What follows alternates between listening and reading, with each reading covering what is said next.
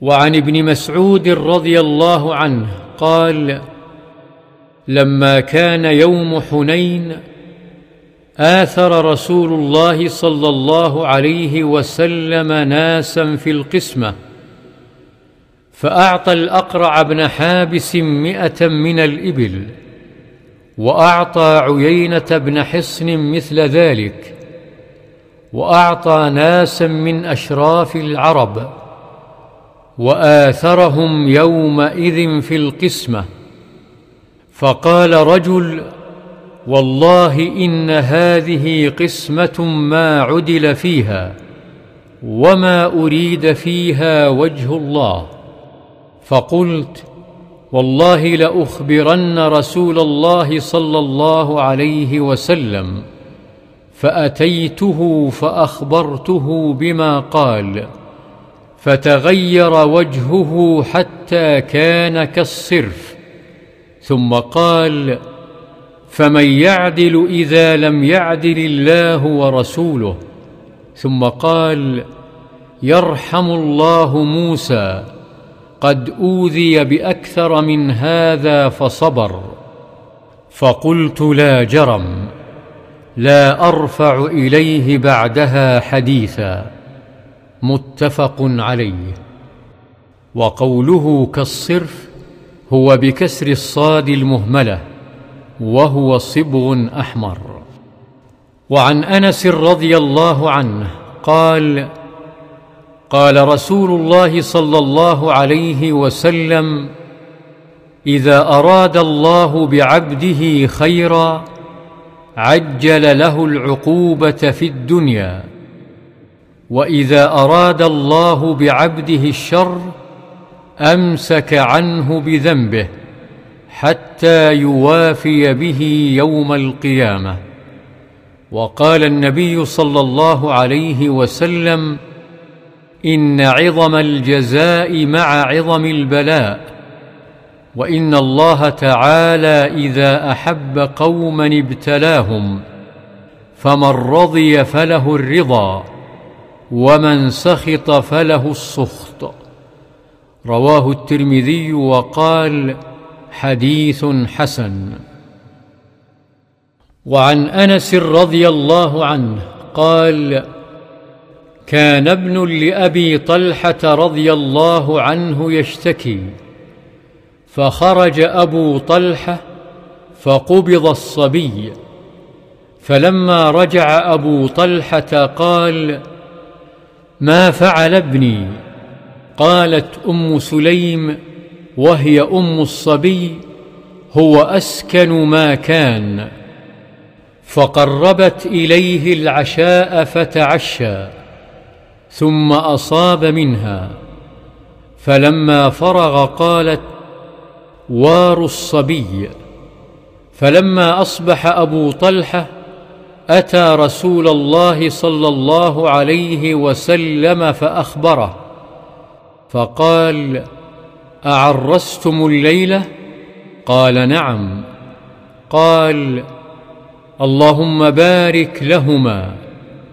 فولدت غلاما، فقال لي أبو طلحة: احمله حتى تأتي به النبي صلى الله عليه وسلم.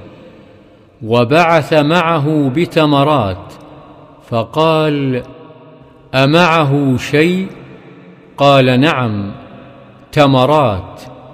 فأخذها النبي صلى الله عليه وسلم فمضغها، ثم أخذها من فيه فجعلها في في الصبي، ثم حنكه وسماه عبد الله.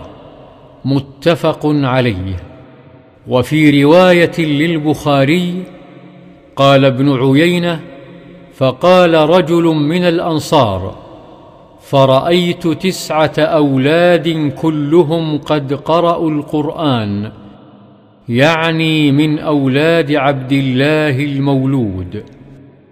وفي رواية لمسلم: مات ابن لأبي طلحة من أم سليم، فقالت لأهلها: لا تحدثوا أبا طلحة بابنه حتى أكون أنا أحدثه.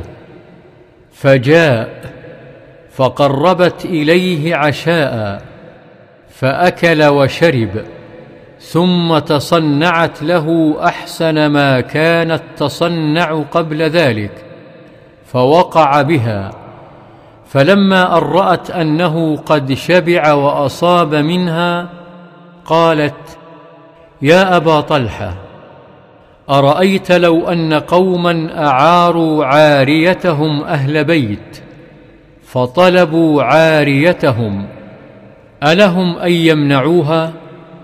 قال: لا. فقالت: فاحتسب ابنك. قال: فغضب، ثم قال: تركتني حتى إذا تلطخت ثم أخبرتني بابني؟ فانطلق حتى أتى رسول الله صلى الله عليه وسلم فأخبره بما كان. فقال رسول الله صلى الله عليه وسلم: بارك الله لكما في ليلتكما. قال: فحملت. قال: وكان رسول الله صلى الله عليه وسلم في سفر وهي معه، وكان رسول الله صلى الله عليه وسلم إذا أتى المدينة من سفر لا يطرقها طروقا. فدنوا من المدينة فضربها المخاض، فاحتبس عليها أبو طلحة. وانطلق رسول الله صلى الله عليه وسلم. قال: يقول أبو طلحة: إنك لتعلم يا رب أنه يعجبني أن أخرج مع رسول الله صلى الله عليه وسلم إذا خرج، وأدخل معه إذا دخل، وقد احتبست بما ترى. تقول أم سليم: يا أبا طلحة، ما أجد الذي كنت أجد، انطلق. فانطلقنا، وضربها المخاض حين قدما، فولدت غلاما. فقالت لي أمي: يا أنس، لا يرضعه أحد حتى تغدو به على رسول الله صلى الله عليه وسلم. فلما أصبح احتملته، فانطلقت به إلى رسول الله صلى الله عليه وسلم، وذكر تمام الحديث.